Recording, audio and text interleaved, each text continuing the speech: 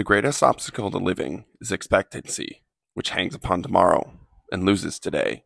This is the Yoakum Strength Podcast with me, your host, Austin Yoakum. On this episode of the podcast, we have Alec Blennis. Alec is a former Spartan pro and ultra runner and the current Murph world record holder, as well as an elite sports performance coach, creating high-bed athletes. And today he takes us down the rabbit hole of how he actually does that, why he doesn't believe exercises are dangerous, and how he built up a social media following with Sex and Zombies. An amazing conversation with a great dude. Thank you for listening. Keep chopping wood. Before we hit the intro music, I wanted to introduce to you guys the Yoakum Strength Insider. The Yoakum Strength Insider is our online training platform that takes all of the ideas that we talk about on this podcast and implements them into a program that is available to you at the touch of your fingers. Our goal with the Yoakum Strength Insider is to create better movers, to level up your life, and to move forward from where you are. We do this in a holistic fashion. Not only will you receive a program that has helped hundreds of people become better movers, you'll also receive access to our app that allows you to track everything, has video links for all exercises, and allows you to be in constant communication with a Yoakum Strength coach. Along with this, you'll get our 30-page PDF nutrition and lifestyle guidelines that includes everything from what to eat, how much of it to eat, why we're eating it, meditation habits, and other lifestyle habits that we implement with our clients to really level up their lives. If you're interested in trying out one of these programs, use podcast 25 in the discount section right before you pay for 25% off your first program. Boom. This is the Yoakum Strength Podcast. Take the leap down the rabbit hole with us as we interview elite level guests to unravel what high performance really is. All right, well, Coach, welcome to the podcast. I'm excited to have you here. Hey, Austin. Thank you so much for having me. Yeah, we were just talking about your background a little bit. And I'm probably going to make you repeat it. You said that you DM'd me and you told me that you love talking about your background. So I'd love to hear all your your middle school achievements and everything there. But how did you get into the world of the hybrid athlete and the CrossFit world and the Spartan races and the Sex and Zombies? Like, how did you get into the world? You told me that you didn't really have the background and you weren't going to school for the exercise science, but I will listen to all your Q&As and it's like a very, very in-depth knowledge of everything around us that we're talking about. So how did you get into this world and how did you acquire that amount of knowledge? Yeah, for sure. I think so many people that get into the hybrid space or the concurrent training space, I think very few of them discover that like outright. They don't just like jump into hybrid training. They usually start as an endurance athlete first or a strength athlete first, and then come to the realization that they weren't great at either of those things. So they just kind of combine them. And that was certainly my experience as well. I kind of bounced around every sport you can think of, baseball, football, basketball, like whatever, you name it. I kind of tried it, and I was good at pretty much anything, but I never really found that thing that I was great at. And once upon a time in high school, I just kind of stumbled across Spartan race, obstacle course racing, and realized that my background in cross country with the aerobic capacity side of things, but then my general athleticism and strength from like football and wrestling and all that kind of stuff made me a natural at obstacle course racing. And I did phenomenally in my first race. Ended up doing a bunch more, getting sponsored, competed on the Spartan Race Pro team, ended up doing like a competition every single weekend, and just really fell in love with that sport, competing at a high level. Met a lot of great people doing obstacle course racing, and eventually got hired to be an obstacle course racing coach for Complete Human Performance. And that's really how I fell into the whole hybrid training space, and it just evolved from there. Got into doing all sorts of strength sports, endurance sports, helping people combine powerlifting with ultramarathon running and all these sorts of things. But it kind of all started with obstacle course racing. That's pretty dope. Did you ever change your college degree or did you end up graduating in? So I ended up graduating with a physics degree. Okay. I started a master's program. I was doing some research. It was super boring just being stuck in a lab, in this like dark, dreary basement. I was drawn to physics because, well, to be honest, I thought I wanted to make a lot of money, right? Like everyone, they're going to college, like what can make a lot of money? And in my mind, I was like, what's like the smartest thing? what's the smartest thing I can do, or who are the smartest people? And I thought of physicists. I'm like, that'd be sick. Like, what can't you do with a physics degree? I was really just interested in the kind of how stuff works kind of thing. I feel like if you have a physics background, you can kind of use that to understand just about anything on a fundamental level. So that's kind of what drew me to physics in the first place. And I did enjoy the program, but once you get into the nitty gritty, like day to day, like what are you going to do for a living? How are you going to spend the rest of your life? And I found myself kind of in a research lab, like, I got to get outside. I got to see the sun. And while I was doing that kind of stuff, I was racing. I was competing at a high level, making some good connections with strength and conditioning coaches and that kind of thing, and realized that is a way more fun and enjoyable way to spend my life. The only downside was I thought I couldn't make any money doing it. I was kind of in school for this payoff at the end kind of thing, and then you look and you see, the average personal trainer only makes like 30K a year or whatever. I'm like, well, that sounds kind of shitty to me. So it was kind of this like toss up of, like, do I really want to throw away all this education and all this time I've invested to pursue this thing that I love, but I don't think it's going to make any money. And I got to give credit to my wife, girlfriend at the time, who really encouraged me to step in the direction that I really wanted to go. And I learned that if you do dedicate yourself to something that you're passionate about, you're going to get good at it, and you're going to make a lot of money. So best decision I ever made. Yeah, that's we'll definitely cover that, because that's something that it's like the only way to make a lot of money really is to be really, really good at something and provide value and like answer people's problems, like solve people's problems. And the only way to solve people's problems is to be really good at something. The only way to be really good at something is to be really interested at something, and that's where you get kind of stuck. It's like there is money to be made. Like there's money to be made in this field. There's money to be made in any field if you want. I was watching a video. It was some TikTok video, but he was like, this dude had made 6 figures doing some insane, I can't remember what it was, like breaking down Nickelback videos or something like that.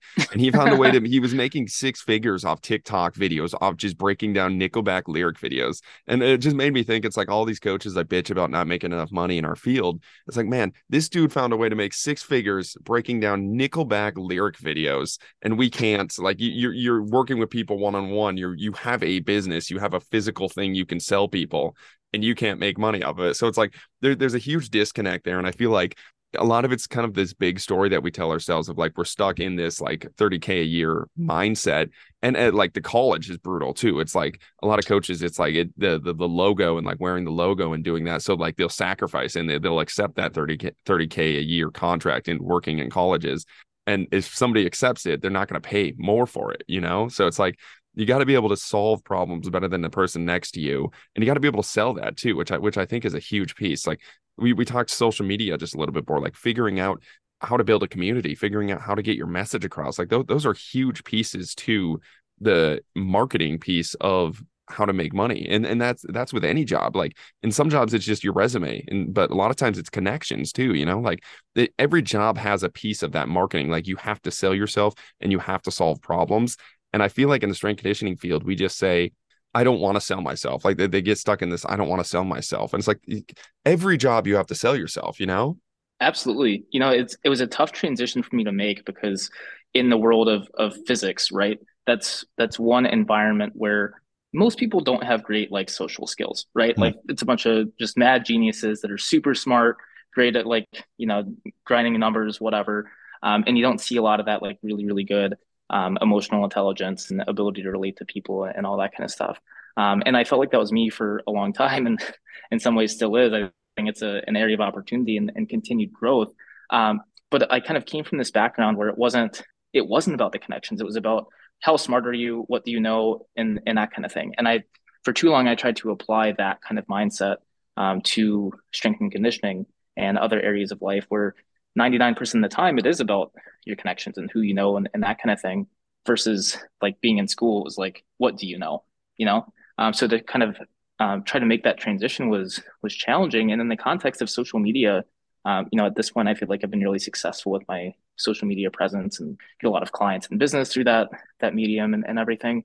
But when I first started out, I thought, okay, there's money to be made here. How can I do it? And I thought if I just made a good enough post, or if I just had a post that was smart enough or had the right piece of advice, and I kind of spun my wheels trying to make just better and better, more insightful posts, and they would just go nowhere, and I'd look at these posts on Instagram from popular accounts, famous strength and conditioning coaches, where it was like, someone will just like wake up and take a picture of themselves and say hi, and it gets like 15,000 likes. And I'm like, what the fuck? Like I'm putting together this like insanely comprehensive review of like how to train this muscle or whatever gets like 3 views, and this other dude just like saying, hey, happy Friday, and it's got like 15,000 likes. Like, what am I missing, right?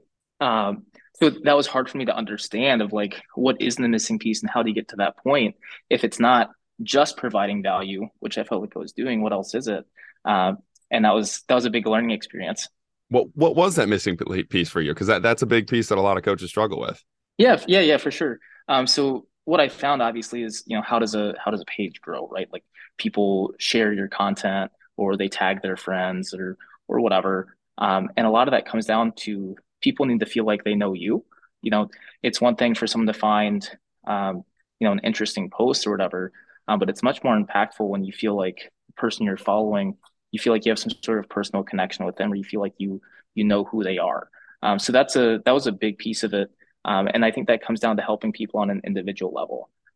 So for me, a big thing that's helped on social media is not just expecting to put out good posts and have people share them, but reciprocating as well. So like sharing posts that I enjoy and commenting on people's posts that I found insightful and saying, hey, nice job, really like this. It goes a long way. And it doesn't sound like a big deal, but if you have someone that you've supported over the years, they're much more likely to reciprocate that and support you or share a page or share a post of yours. So I think a big one is people get kind of selfish in this space, and they're like, I just want to put out all these posts and hope that people support me and share my posts, but they aren't doing it for other people. So that's a big one. The other is know the community that you're trying to get a part of. So when I decided to start really taking social media seriously, I looked at a lot of coaches that I respected, valued what they said, would love to have an audience like they have. And I thought, I don't just need to try to copy them. I need to get to know them. So for example, Compound Performance, Kyle Dobbs, Matt Domney, Angus Bradley. These are some people that I looked up to and thought, I want to get into that network. And I think I've done so successfully. I've been on all their podcasts, for example, but that wasn't by accident. Like, I looked at those people and thought, I need to get into that community. I need to have conversations with these individuals. If that's, who I'm trying to be like or get to that level. So going and commenting on their posts, supporting them, adding commentary that I thought was valuable, that kind of thing, to show people that, hey, I care about what you're doing, because they're not going to care about what you're doing unless you care about what they're doing. So being strategic about how you build community, how you become a part of a community is as important, if not more important, than having valuable posts in the first place. Yeah, that's so good. I love the ownership piece that you took over it. I was trying to find it in my notes, but I was working on a piece of writing, and it was basically, it's like, until proven otherwise, you are probably not Van Gogh. And like, what I was thinking about there was like, Van Gogh wrote painted like 1,000 paintings, and only sold one during his lifetime, and then he got famous after. And I feel like a lot of coaches get stuck in this like kind of, and I've been stuck there too. And that's why I feel like I can speak from a lot of these. Like, I've been stuck. It's like almost kind of like a woe is me. Like, why isn't it hitting? I'm doing all this good stuff. Like, I feel like I'm putting out good content. Like, this is better than that. And like, you get stuck in this, and it's like, until proven otherwise, you're probably not Van Gogh. So go, like, you got to go fix it. Like, you got to go sell your stuff. You got to go do it. And maybe if you are Van Gogh and you find out after your death that all your stuff was just way advanced and it's 10 years later it hits, okay, that happens, but that's going to happen regardless, man. But if you want to have it happen in your lifetime, like, you have to make steps to make it happen in your lifetime. And pursuing some of those things, like, I think a big thing that you said is not just copying the coaches too. It's like getting to know them and entering the network and having conversations with people. Because it's like, what I see now, it's like, I've noticed this. It's like, I have a couple, like, if I start doing voiceovers on videos, I know 4 or 5 coaches will start doing voiceovers on videos, and they'll start to do it. And like, it's awesome to mimic. Like, I do the same. Like, I try to watch people that I like too, and like watch and be able to do things. I'm like, wow, that's super cool. That's super successful. And it's great. And I don't take it. It's not like I don't approach it in a way of like you're taking food out of my mouth, or it's like you're stealing fault, like whatever. I don't care about that sense, but it's like, it's not going to work because it's not you. Like, it's just another copy paste of somebody else. And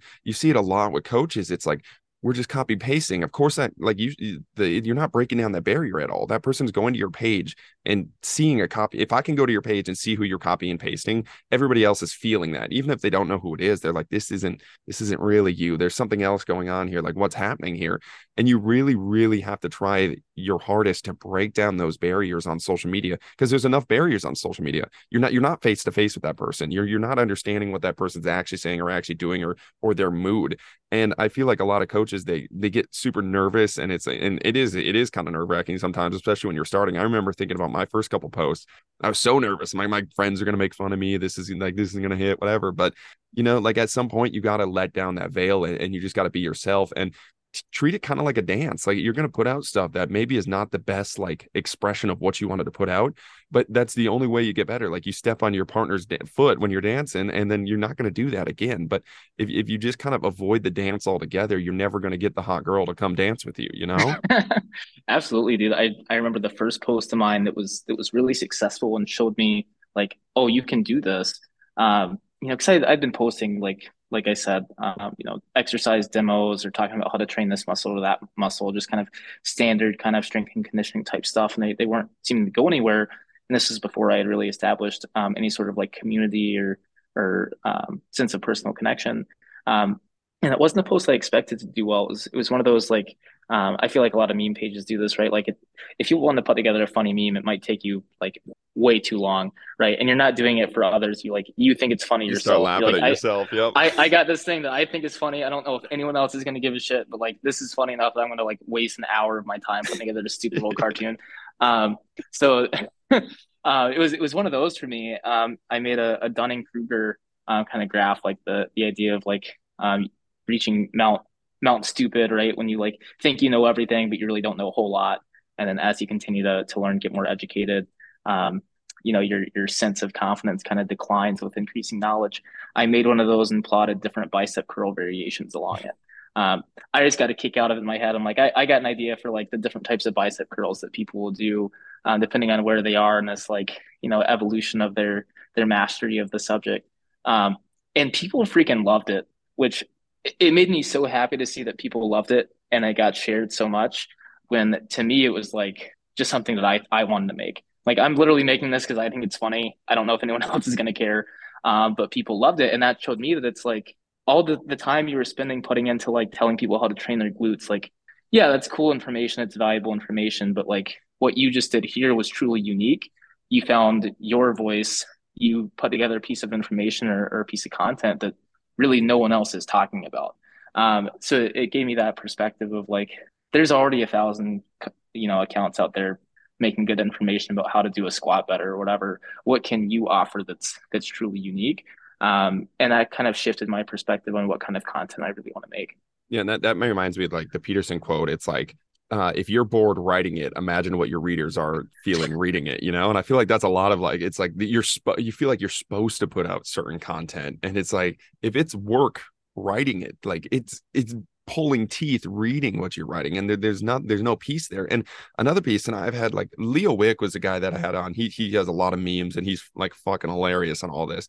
I was talking to him, and it's like, if you really think your knowledge, like you have knowledge that you want to share, and you want to get that in front of people, like it's your responsibility to get it in front of people. So it's like what I think your page does a nice job of, and a lot of pages do a really good job of this. It's like great memes that have some sort of like the humor gets people planted in an idea of like, okay, there's something here that I can learn. And like your page does a nice job of super in-depth detail, and then if somebody doesn't want to go super in-depth, you have it backed up with a meme, or like the meme will get them hooked up with something, like hooked onto like, okay, that was funny, now I'm gonna read. But it's like, I feel like so many coaches, it's almost like this what's the word, like entitled feeling of somebody should read my stuff, like I am smart enough, they should read it. It's like, you really can't approach, like, you're never going to build a community that way. Like if you really think your stuff is worth reading, you should get people hooked on reading it, and have them want to read what you want to write. If your knowledge is that valuable, that they should be reading it. If you think it's going to change the world, if you think it's going to change an individual's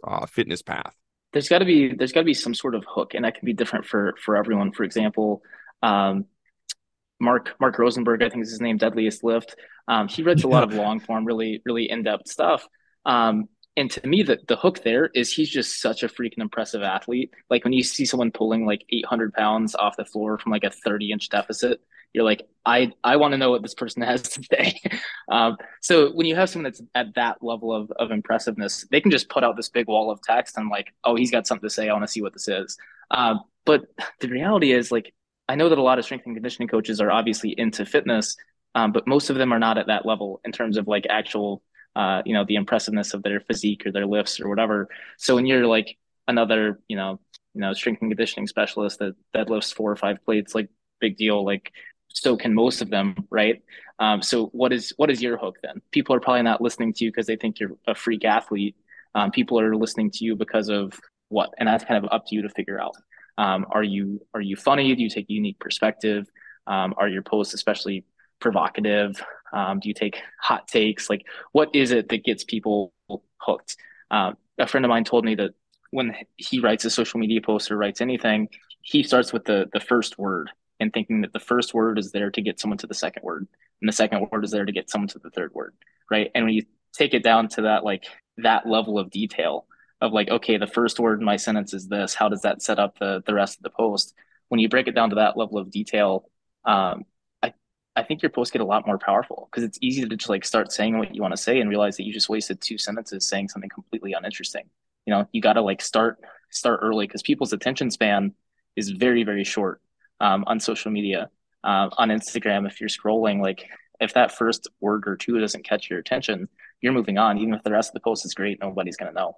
Yeah, that's so freaking good. That's so good. I could rant about this social media stuff with you forever. This is good. I want to bring this back into training. So people probably came here from training, and you and I just gave them a whole business course seminar. So that's the master course will be dropping next month, $1,000. So we're all through with that. But training, I went to your page and I freaking loved it. There were so many good things there.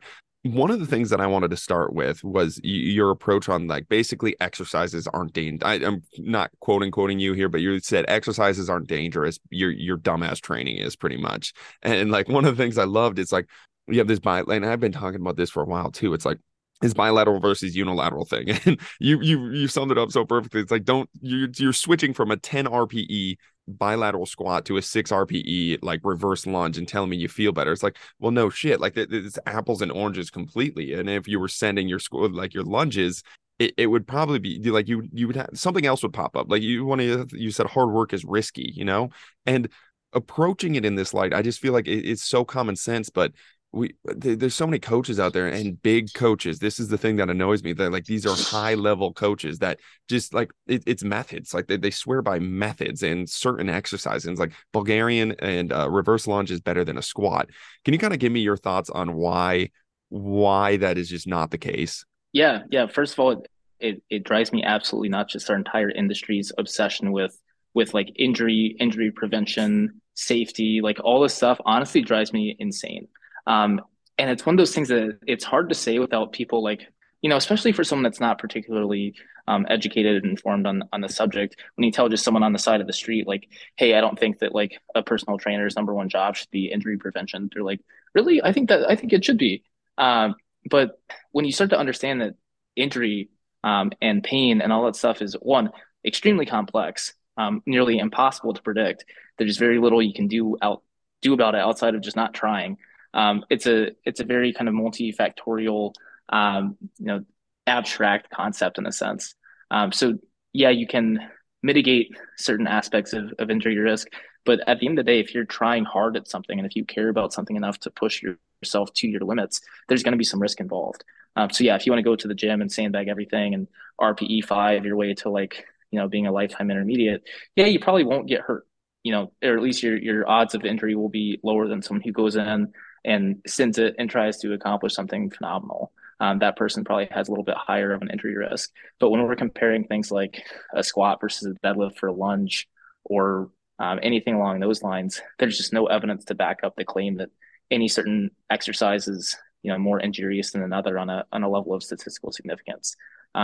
Whether it's Olympic weightlifting versus powerlifting versus running versus playing football, like all of these things have an injury risk associated with them. And the higher you get, the heavier the weight that you're lifting, the higher you're performing in your sport, the harder you push compared to your human potential, the more likely that some of these injuries might be potentially catastrophic. But that can't stop you from trying to get better and trying to get stronger.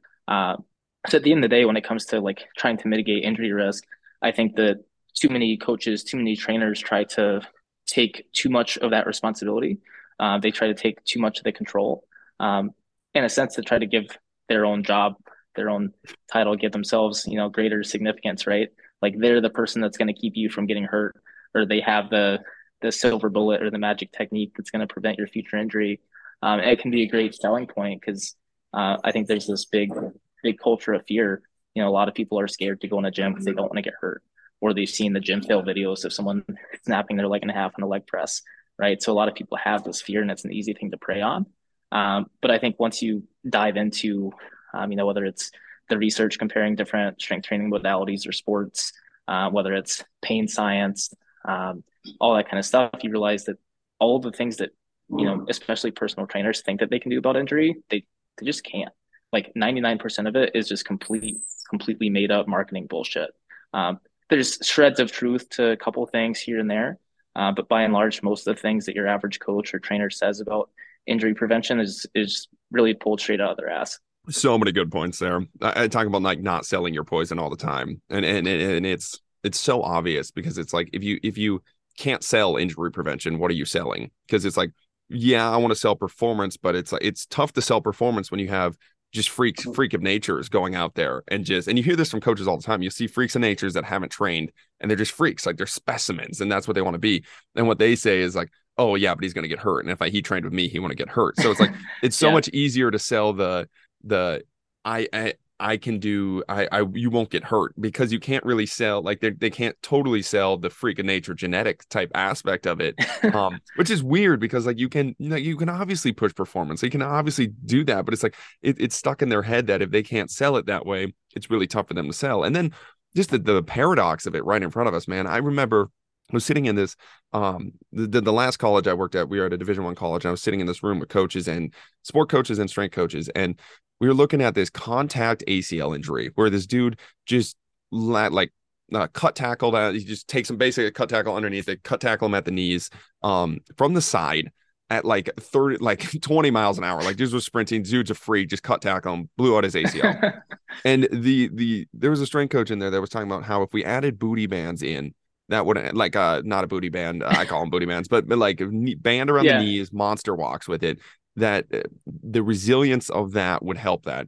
And I in that moment, I was like, I can't do this anymore. Like that was one of my final straws of like, I can't do this anymore. Like you cannot watch that video and tell me a 10-pound resisted band. But all it is like, you need to sell a solution. Like you need to sell something or your job is not there anymore. Like if you don't sell something, you can't look at that coach and be like, that's gonna happen. Like you're not, like, if anything, let's get our athlete out of a spot or where he can see that dude come to clothesline him. But at the end of the day, somebody has to be tackled, somebody has to score, like somebody has to be ran over. Like it's part of the game. You're gonna have to do that. No booty band, no clamshells is gonna prevent any of that for us.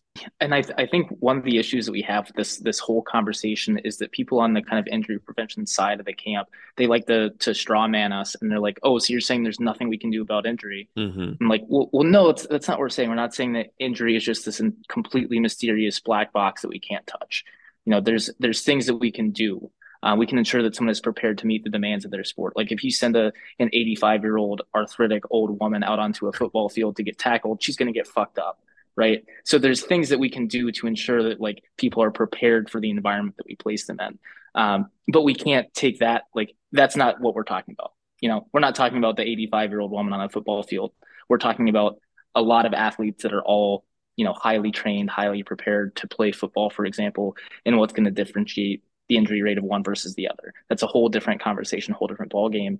And people act like they have this massive amount of control over something they just don't. Or they ignore factors that aren't necessarily within their control. Take, for example, when we look at sleep deprivation versus injury risk, people that don't sleep enough are statistically more likely to get hurt playing a sport. There's ways that we can kind of, I hate to say predict, but there are things that correlate with injury.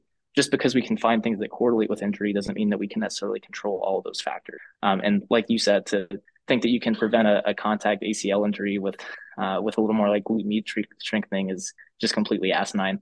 Yeah, and that was one of your quotes too that I fucking loved. You're like, real sports don't give a shit about your anatomy, something along the lines. And it's a little bit different talk, but you were talking about basically like these optimal movement patterns. And honestly, in my circle, I haven't seen a ton of it pop up recently. And then I go on Twitter. And so like I was like in this world, like where I talk about this, like my Instagram is curated. Like it's pretty curated. So I'm like, man, the feel's in the right direction. We're moving in the right direction. Even people I'm arguing with on Twitter or on Instagram, it's like they're smart people. Like we're just arguing over nuances or just things like whatever, like maybe it's just egos, honestly, just going back and forth, but they're smart. Like I respect everybody on there. Like I know they're a smart person. Maybe we just disagree on something.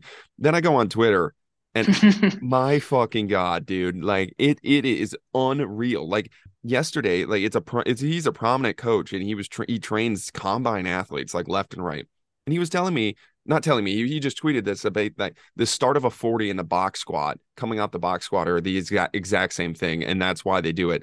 And somebody commented and like called him out. It's like, that's not true. Like a squat has nothing to do with your sprinting. And he listed all the things. And the guy's reply was, look at all my athletes at the combine this weekend. And he sent them the link to watch the combine. I'm like, the appeal to authority in this like thing. It's like, you work at this combine center that is sent the freaks of the freaks. You can do fucking anything with those guys, like anything. The fact that you can't see that and be like, it has nothing to do with my box squat, it just blows my mind. That's the appeal to authority. Really drives me nuts in this field, because especially when we're talking about like coaching pro athletes, it's not like this thing where you work at a rinky dink gym and then get promoted to a high school and get promoted to a college and promoted to the pros. Like it's not this thing where you've demonstrated mastery over your profession and make it to the next level. It's like you knew a guy that worked at the university and you knew a guy here. Like it's so much about connection. It's not like a lot of fields where it's like you had to work your way up the corporate ladder for 20 years or whatever. It's like you got really fucking lucky knowing the right person, and you're not any more educated or qualified than like any other strength and conditioning coach. You just got really, really lucky and placed in the right spot. So when people have this kind of appeal to authority mindset, when like they didn't do anything special to deserve the position that they have, kind of blows me away. Yeah, the most pro athletes I've ever worked with was when I was a sophomore in college and had no idea what the fuck I was doing. Like I was working at this internship and we had like 15 guys from the Vikings training with us. And the reason they had 15 guys from the Vikings was one of their Division II college guys made the jump, like got draft. He ran a good, I can't remember what, but basically he made an NFL team and then like had success there. But it was just some Division II guy that they got lucky that they started training with. And he was a really good athlete, obviously a freak athlete, made it to the NFL. But they knew him, and then he brought in all their buddies to go train at the gym. But it's like it's so true. I'm thinking about it. It's like I was a sophomore working with like 15 NFL athletes, not knowing what the fuck I was doing. And I respect like the boss and everything that was there, but the boss, my coworkers, none of us knew what the fuck we were doing to work with 15 NFL athletes. It was luck of the draw. Right. Like they got lucky with one guy that they worked with, and he turned into be a really good NFL player and got other NFL players working in there, but it had nothing to do with, we knew what we were talking about. And that's why we have these athletes in front of us. Yeah, absolutely, man. But like I said before, I feel like we have it's a very insecure profession. Coaching is not necessarily the hardest thing in the world, right? So we try to kind of fluff up our resume with, well, we can prevent injury, or look at this NFL player I work with that was an NFL player before I worked with them. They just kind of throw these things on there that like don't really validate anything about ourselves. But yeah, I think it's just kind of a byproduct of us trying to feel better about the fact that our job doesn't have to be that hard, and that we can just be very, very good at what we do instead of trying to do things that we don't do. Yeah. Finding meaning where there's probably not a ton of meaning. Yeah. One of the things that that I like that you talked about was that unoptimal loading to build resilience in the tissues. And some of the lifts that I see you do are kind of, it's a lot of unilateral lifts. The 315 was pretty sweet. Congrats on that, by the way, too. That was pretty sweet. Three elevated, the plates. But what are you talking about when you're talking about like just some exposure? And I like you mentioned like, don't straw man me and say like, that's all we're doing. And then there's never a time for optimal. But I think you talked about keeping it extra credit and adding it in there. But what are your thought processes on how some of these non-optimal or just different movements can provide resilience to the soft tissue going forward, or just what's kind of your thought process when you program that? Yeah. So like, for example, I think a big piece that people like to talk about this is looking at joints like the knees or the elbows, for example, and they kind of describe them as hinge joints, which is mostly true. Asterisks there with mostly. So like for example, the knee has some rotational capacity and whatever. But the reality is like anything you do in life, whether you're walking, doing a push up, carrying a box, like there's like real life movement is rotational. Like that's just there's no way around that. Everything that we do has some element of rotation, and that includes like the elbow, for example. Even if the elbow itself doesn't rotate a lot, if we're putting rotational torque at the wrist or the shoulder, for example, there's some sort of load being dissipated through the elbow. Even if you're not seeing a lot of movement, there's at least some level of torque on it at any given time. And we have ligaments there that support that and help stabilize the joint. So even though the elbow is a hinge joint, for example, it still has to have some capacity or resiliency to handle some level of torque, even if it's not designed to move, for example, in that direction. You're not going to move a weight by rotating your elbow, but if you're doing, say, a rotator cuff exercise, which I always find ironic that a rehabilitation exercise puts a lot of torque on the elbow in a direction that it's not designed to move. But if you're doing like a rotator cuff exercise, a Cuban press, for example, there's a lot of torque on the elbow there that's not, it's not congruent with the direction that the elbow actually, and that's fine. I don't think anyone's elbows have exploded from doing a Cuban press, even though that's loading them out of the direction that they move. I'm not saying that when you're doing a bicep curl that you should try to set up at some odd angle and have like a ton of torque during your elbow torque during a heavy bicep curl. But for example, some people will say that you shouldn't do a barbell bicep curl because your arm will be out of the slight angle. So say your humerus is at a 5 to 10 degree angle instead of totally vertical. So then you're going to have some torque at the elbow there. When I see a level of torque like that, I say great. Like in real life, you're going to have some level of torque there at the elbow in real world situations. And if we try to avoid it completely by optimizing the movements in the gym to the point that there's none whatsoever, we're really just leaving a weak link or creating a potential gap there. So depending on the level of volume, level of intensity, the amount of training that you're doing, if you're a bodybuilder doing 15 sets of biceps today, yeah, your elbow might get a little bit achy if you have a ton of unnecessary force kind of in the wrong quote unquote direction. So you might want to pick out some more optimal exercises like, a single arm preacher curl, cable stuff. You might want to rely on those exercise variations a little bit more heavily. But if you're in the gym and you're just going to hit like 3 or 4 sets of bis and tris and you wanted to get some skull crushers in, great. I don't care that doesn't line up with your elbow perfectly. Like, sure, let's put a little stress on the MCL or the UCL of the elbow. I think it's going to be great and prepare you for what you might face in the real world. So a lot of it's really context dependent. If you're a bodybuilder doing a shit ton of volume and your joints already feel like trash just because your training volume, you might need to be a little bit more selective about what exercise variations you're prioritizing. But for most real people, preparing for the real world, athletes, etc., I think having some of these suboptimal loading, parameters might actually contribute to some resiliency and preparedness for what they're actually going to face out in the field. Yeah, and that to me that draws back a little bit to like the injury prevention model of how we approach things. But it's like we cut out so many things and we specialize so many things and we optimize so many things that at the end of the day, the athlete isn't really doing anything. Like and they're scared of everything. And it's almost like this self-fulfilling prophecy of you're by you trying to prepare them for this injury prevention, you are making them unprepared for life and sport, which they're going to have to go do, and then they're going to get injured. Then it's going to confirm in your head athletes are injured. This is what happens to them. And like working with ATs and PTs at colleges, it's such a different landscape too, of just seeing the lenses they see the world through of like the athlete is fragile. And I was so mad at a lot of ATs and PTs when they talk about athletes. I'm like pissed, and I'm like thinking about, I was like, well, of course you think that.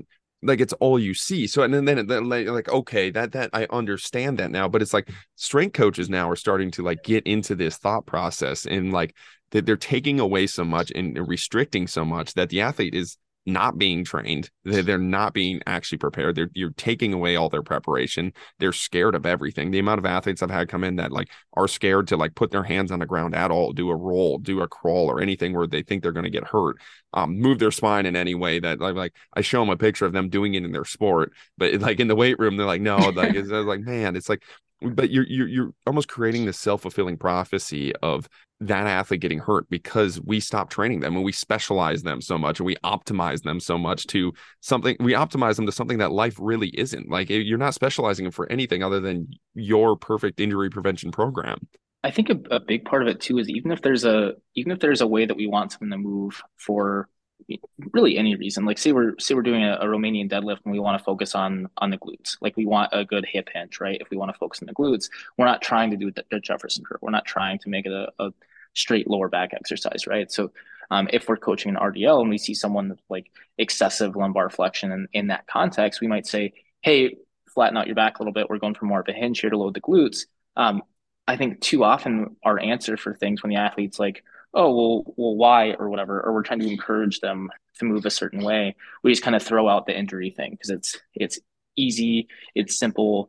That the athlete's going to listen to that because nobody wants to get hurt. So it's just like really lazy answer of like, hey, don't do it that way. You could get hurt when like that's not actually the reason at all. Like I'm trying to get you to move a different way from a performance perspective.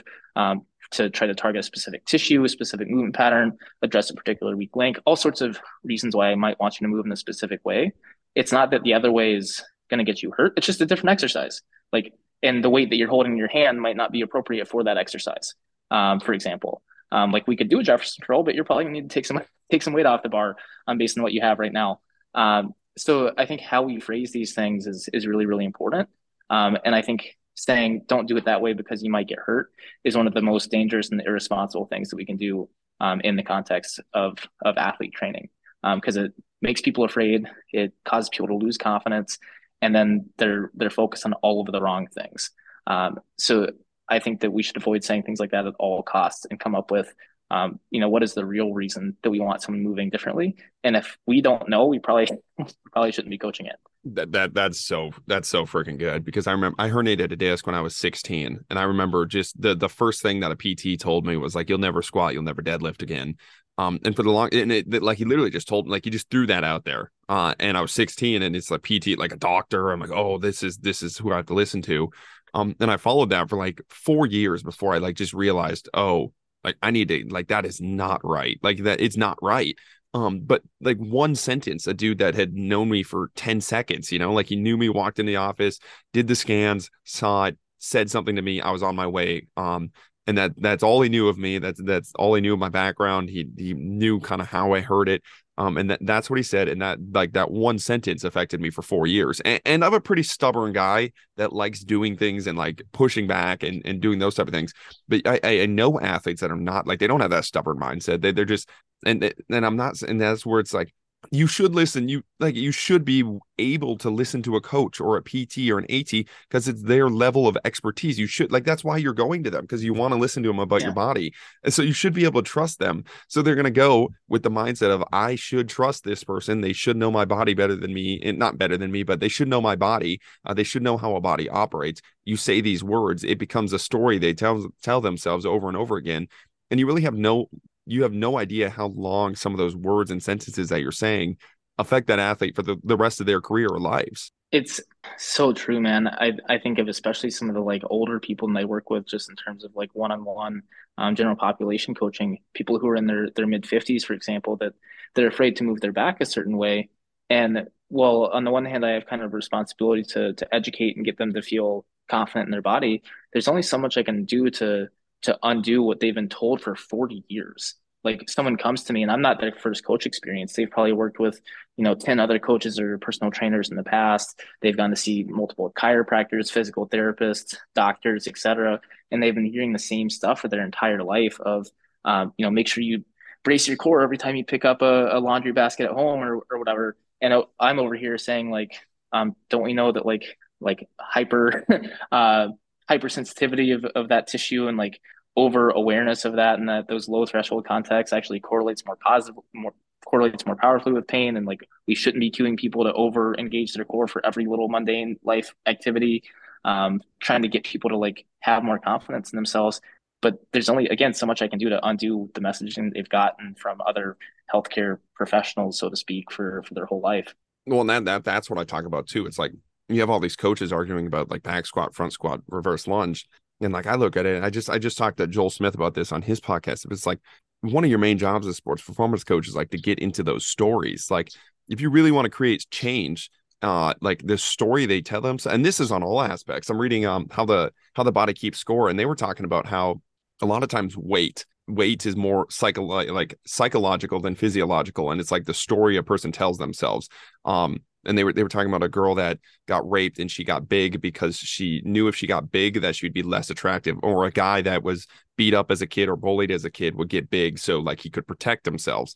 And they were just talking about the deeper level and how much the psychology and how much the stories that you tell yourself matter more than like, we're going to count calories here, or we're going to back squat or reverse lunge here, rather than just like focus on the story that that athlete has in their head of, I can't bend my spine. It's like, okay, like let's work on that story. And like it in our experience, and obviously we have a bias now because we have athletes that are approaching us with, they want their story to be changed. So like I put out a ton of stuff on back stuff. And so now we have athletes with a bias of like, they want their story to be changed. So it's a little bit easier. But when we started, it was like, we'd have these athletes with these stories over and over again, telling themselves that they can't move their back that way. They can't move their bodies that way.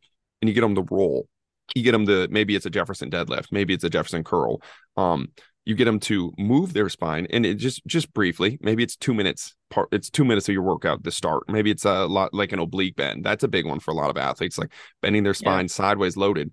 And you start to get them to be like, oh, I can do this. I can move my body this way. And that's where I really think a lot of the value of a coach comes into play, is like changing that story, because again, you're really not going to do much physically. Like the athlete has to do it physically. The athlete has to do a ton. What you can do is like just give the athlete a story that allows them to do what they want to do, rather than be constrained by the story that they themselves are telling themselves over and over again. So it's just breaking that story and showing them. And it's not like you have to change everything about the athlete day one, but it's like just slowly tease that stuff in, and you'd be amazed at how much that opens up an athlete's ability to move. It's so interesting how many, when you talk about the story aspect of it, how many people have these just very highly specific things that they think that they can't do, right? So, for example, I had an athlete that they're like, I can overhead press.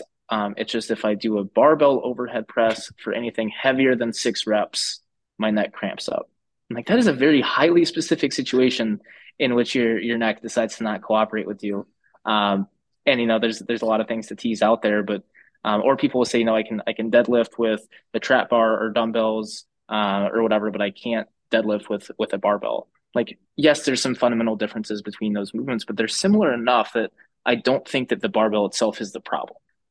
People have these very specific contexts or very specific circumstances where they feel limited, but then you change it just a little bit and suddenly they're okay.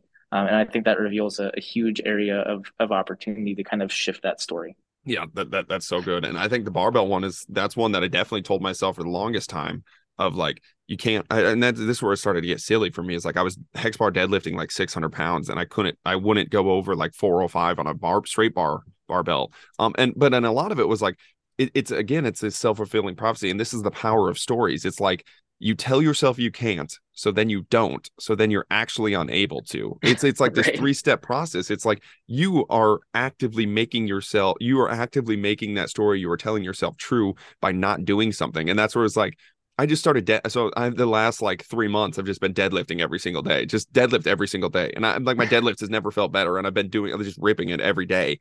And my back's never felt better. The hamstrings are growing like crazy, but it's like it again, it's the power of the story is that you kind of just hit on it. It's like you actually do become unable, and that's the tough part. It's like that athlete probably is unable to bend their spine to start because they haven't done it for so long, so that like they haven't introduced that movement. So like, of course you're not able to Jefferson curl 405 or 225 or 135. Maybe it's just body weight, you can't even touch your toes, like maybe it's like, so you have lost the ability. That doesn't mean it's gone forever. And I think that's a big piece of it too. It's like, we got to tease it, we got to get it back, but the story you have told yourself has became true in the moment. And now we need to change that story going forward so that you are physically capable of it going forward.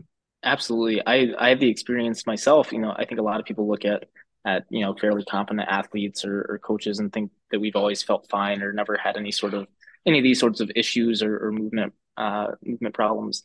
But for me, I was always I was great at keeping a neutral spine. Like I had the best, I had the best core stability. Like just it always came naturally to me too. It's not like something that I had to work at a ton.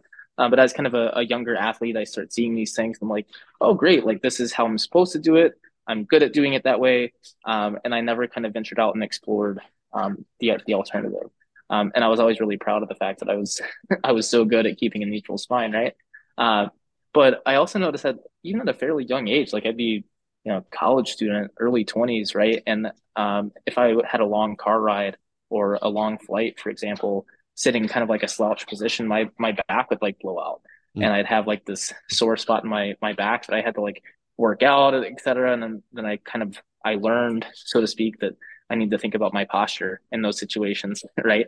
I'm like, okay, sit up tall, sit up straight, and it worked like to some degree. So it was kind of it was again that like self-fulfilling prophecy, or reinforced my belief that like I need to not like round my back like that, because when I slouch on the plane, my back ends up hurting, which seems simple enough. I mean, it's a pretty logical train of thought. But fast forward a number of years, get a little bit smarter, get a little bit more educated on the subject, and I realized that like I'm just super fucking weak in a flexed in a flexed position. Like I may have great core stability, but the second you round the back, my strength is just gone. And so I started tackling that and exploring that, and it's a long journey. I'm still like not as strong as I'd like to be in that position.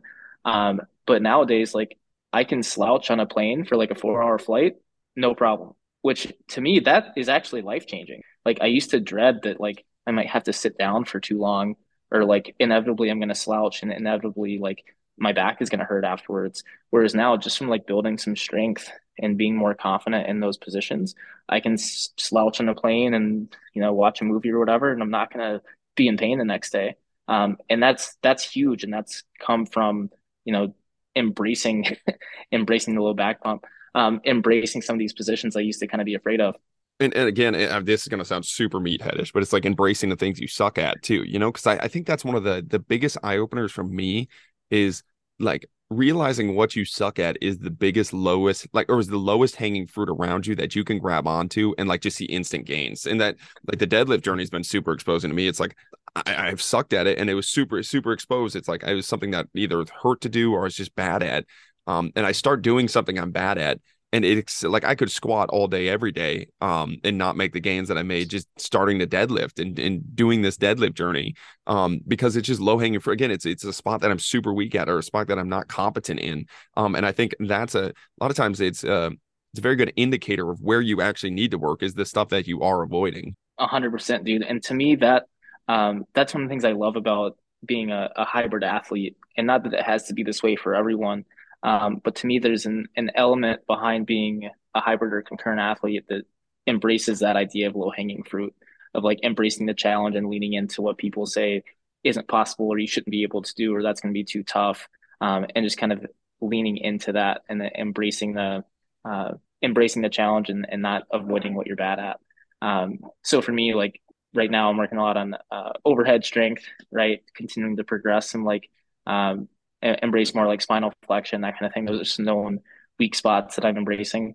And it does mean a lot of times checking the ego and like using a lot less weight than you see some of the other dudes lifting on the gram, right? You like see Deadliest Lift doing like a neck clean with like 400 pounds or whatever. And you're like, man, I want that level of resiliency in my lower back, right? Whereas, we all have our strengths too. Like people probably look at some of my like lunges the same way, right? But while everyone has their strength, they all have their weaknesses too.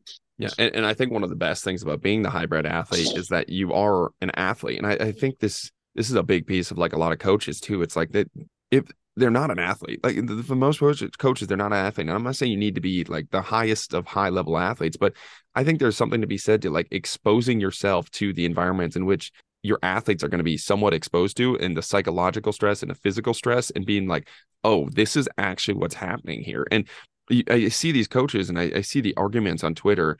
I'm like, I go to their page and like, and I can predict it before, but I go to the page. I'm like, I know you're not playing sports. You're not doing anything active. Like you're just strictly lifting a barbell. And that's the thing. It's like, that's why the barbell matters so much to you. is that's all you do. And that's perfect. I'm not faulting anybody. Like if you want to be a power lifter, absolutely. Or you just want to be just a meathead weekend warrior, that's amazing. But it what happens is like you are unable to see your own bias in that. It's like it matters to you because it's all you do, but that's not all your athletes do, or it's not all your clientele does. So like you really need to step out and like go do something, or just at least watch something, or like experience it in a way. Because like I try to be as active as possible and play different sports and try different things that I suck at, and I'm like, man, this is what's happening here. This is when I miss that shot, or I pop up in softball or do something stupid. It's like the psychological stress there, or like my doesn't matter how good I peaked in my front squats, like I still suck at pickleball, like so like the skill acquisition piece of everything, and the psychological stress, and even if you just want to go physically, it's like we do all the perfect stuff and then I'll go like dive for a ball in softball and like hurt, like something won't feel that great, or like I realize like it's a lot of lateral side to side motion, and that a squat is not going to solve any of that, and I just think that's a huge piece of the puzzle, is like that hybrid athlete allows you to kind of stay in it and almost have like say in the game. Like you have your own money in the bank. Right. I did a competition earlier this year where one of the workouts involved some sandbag squats, and I'm a good squatter. At least I'm a good barbell squatter. I should rephrase that. So I kind of go into this with the confidence that I felt like I was one of the better barbell squatters in the group. And when it came time to do that sandbag squat workout, I just got fucked over, man. Like those sandbag squats just completely wrecked me. And it was honestly like it was one thing physically, but like mentally, just to feel that defeated by a really light sandbag, compared to what I barbell squat. And just to think like, like I'm reflecting back on all my training in my head, like all the hours in gym squatting, and I'm like, what the fuck was the point of all that if this like sandbag is just gonna have its way with me? But I think those experiences of like seeing, well, obviously there's some carryover from the gym to these other things you might want to do. It's that strength you develop in the context of the gym often does not translate or pay off to the level that you think it's going to when you're put in those situations. And I think that's kind of a good humbling experience to have.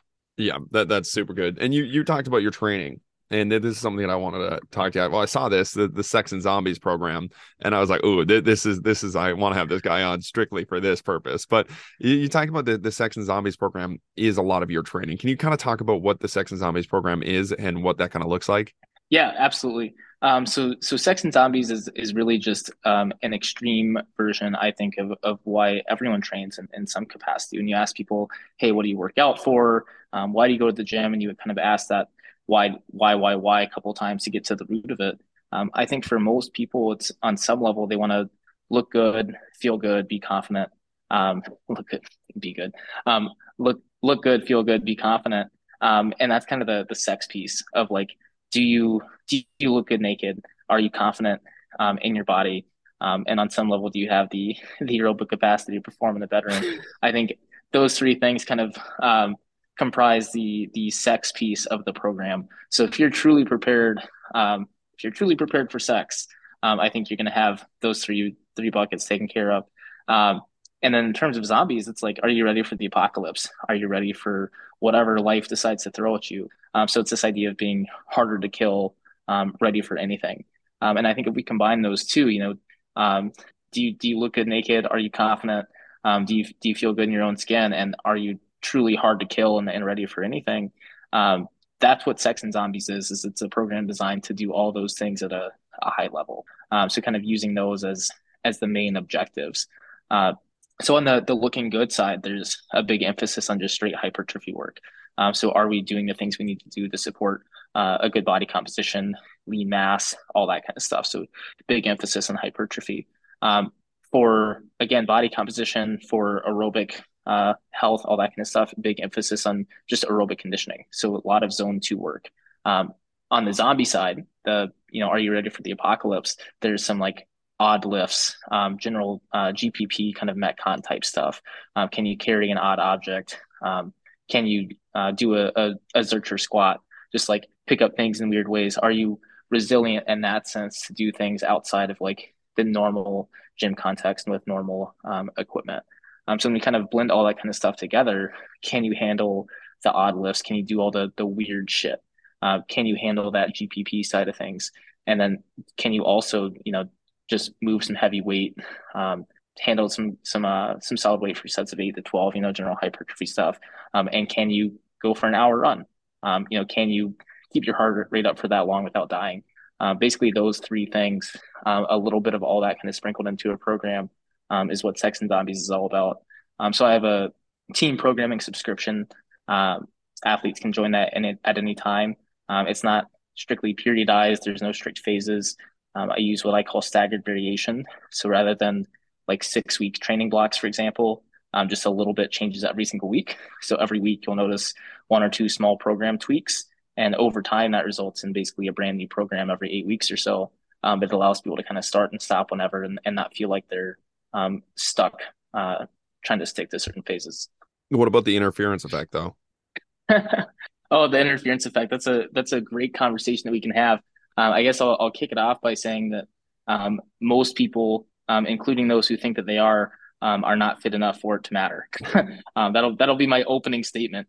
That's pretty good. That's what we I've been seeing that on Twitter too. I think I ranted about the whole Instagram thing and then realized like I didn't go back to you go on Twitter and it's just a Wild West, man. It's uncurated Wild West, and some of the stuff I see, I'm like, bro, like, what in the world? But the interference effect, like I thought that was dead. Like I legit did not think that was a thing anymore. And I went on Twitter the other day and saw that people were arguing about that.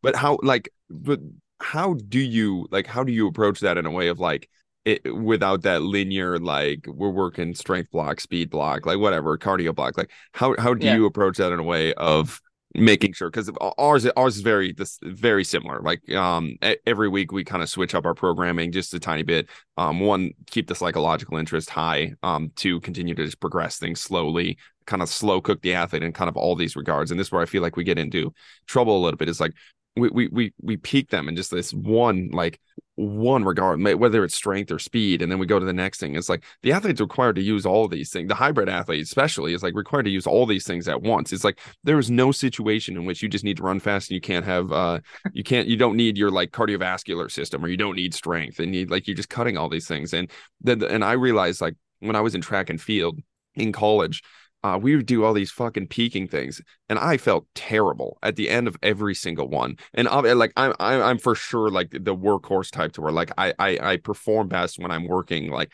a lot, like I have a lot of load on me. But we do all these peaking things, not be terrible by the end of it. Like the last time I lifted a heavy weight was like 12 weeks ago, and like that, my body responds super well to it. But it was like it was wrote in this program, and it was set like 52 weeks ago. Everything was set out and planned perfectly, and none of the coaches could even just look at it and be like, wow, this athlete's not responding well to this doesn't make sense for this athlete. So yeah, I just like to know your thoughts on all of this. I think they're going to be similar, but I just like to hear your rants on it.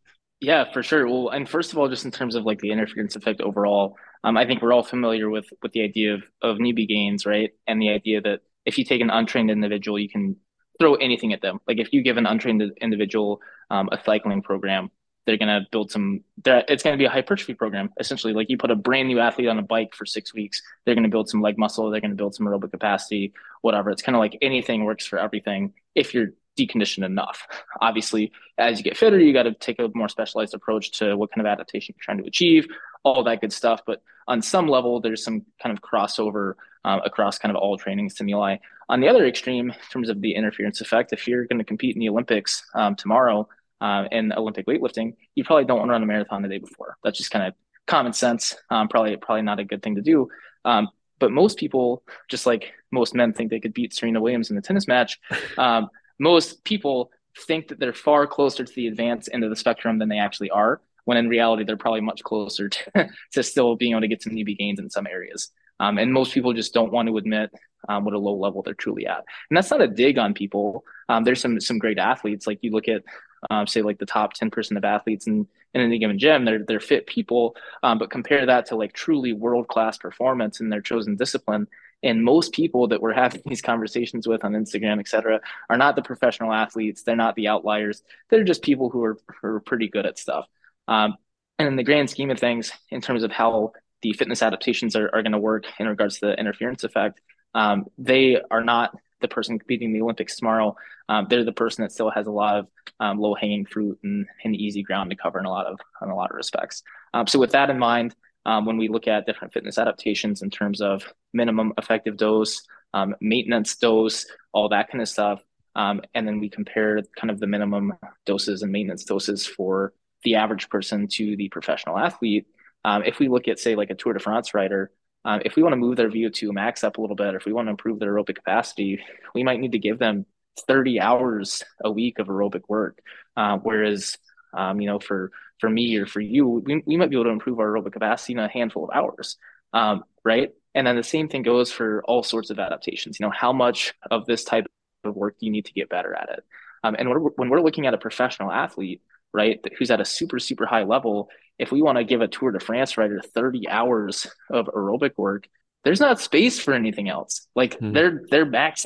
There's only so much that they can do. But when we're looking at an athlete who, like, okay, it's only going to take a few sets of this to get you better at that. It's only going to take a few hours of this to improve your aerobic system. It's only going to take a little bit of this and that and the other thing. There ends up being a lot of things that we can progress simultaneously. And we get so caught up in this idea of the interference effect at a fundamental or a cellular level in terms of how adaptations might actually serve cross purposes or interfere with each other in terms of metabolic pathways and enzymes and all this shit. When the reality is the biggest thing and the main reason why the interference effect applies at a high level is simply overall time, energy, resources, calories, that kind of thing. That's the big one. And for most people at an intermediate level, that's not a huge restriction.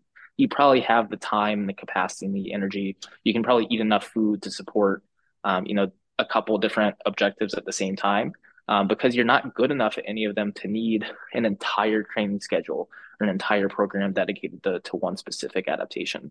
So it's far less to do with, these two adaptations cancel each other out as much as do you have the time and the energy to tackle both at the level that you need to.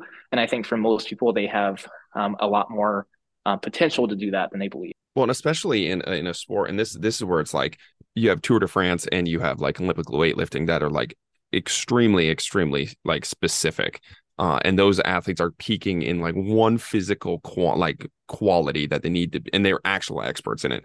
I've met I've worked with NFL clients that are like, they're intermediate physically all over the place. Like they're freaks of nature overall because they're overall, like they have so many, like they're intermediate, high level intermediate in every aspect of everything they do.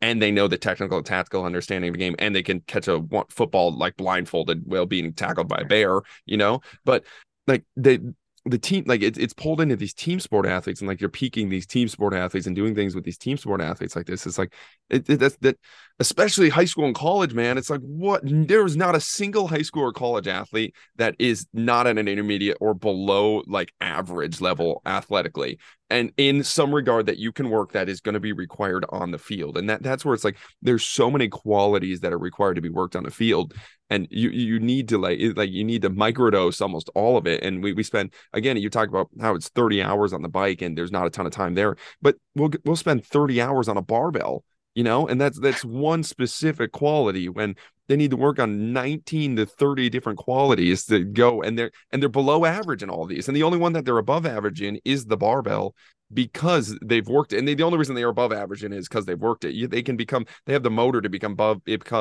above average in all of these qualities that they're going to be required to do. But it's like, it's such a silly thought process and pulled and like warped in so many ways. And I think a lot of it goes back to, again, that importance as a coach. Like you can't just say like, we're going to microdose everything, we're going to work on everything, we're going to expand everything together. You need to be like, I'm a strength specialist, I'm a speed specialist, I'm whatever a specialist it is. But it's like that's not what their sport requires. No, not at all, man. I was actually just earlier today, I was doing a coaching consultation with an international level lacrosse player, and talking to him kind of about the level of fitness that these athletes have in the gym, running, just in terms of any individual fitness adaptation. None of them are actually that impressive at any of these things individually. Like you said, they're kind of high intermediates at a wide variety of things, but they're certainly not experts or great at anything compared to a true specialist. They really are hybrid athletes in a sense, in terms of having to have some ability to sprint and change direction, have some aerobic capacity, have some decent strength, all that kind of stuff. So they really are a hybrid athlete at the end of the day. But then we'll try to coach them or build a highly periodized program like we would for a specialist. And I think oftentimes that doesn't make a lot of sense to try to coach someone like they're not like they're not a high level athlete, because they are. But we have this idea that a high level program should look a certain way because we've seen what high level marathon programs look like or high level Olympic weightlifting programs look like. But that doesn't mean that a high level lacrosse program or high level football program needs to be periodized or structured the same way. Yeah, that's freaking awesome. Coach, this was awesome. Thank you for coming on. Absolutely, Austin. I had a lot of fun. Thank you. Thank you guys for listening. Keep chopping wood. Thank you for listening. Join us next week as we dive down another rabbit hole. If you enjoyed the show, don't forget to like, subscribe, and leave a 5-star rating. Follow us on Instagram at Austin Yoakum to stay updated on future podcast guests. Keep chopping wood.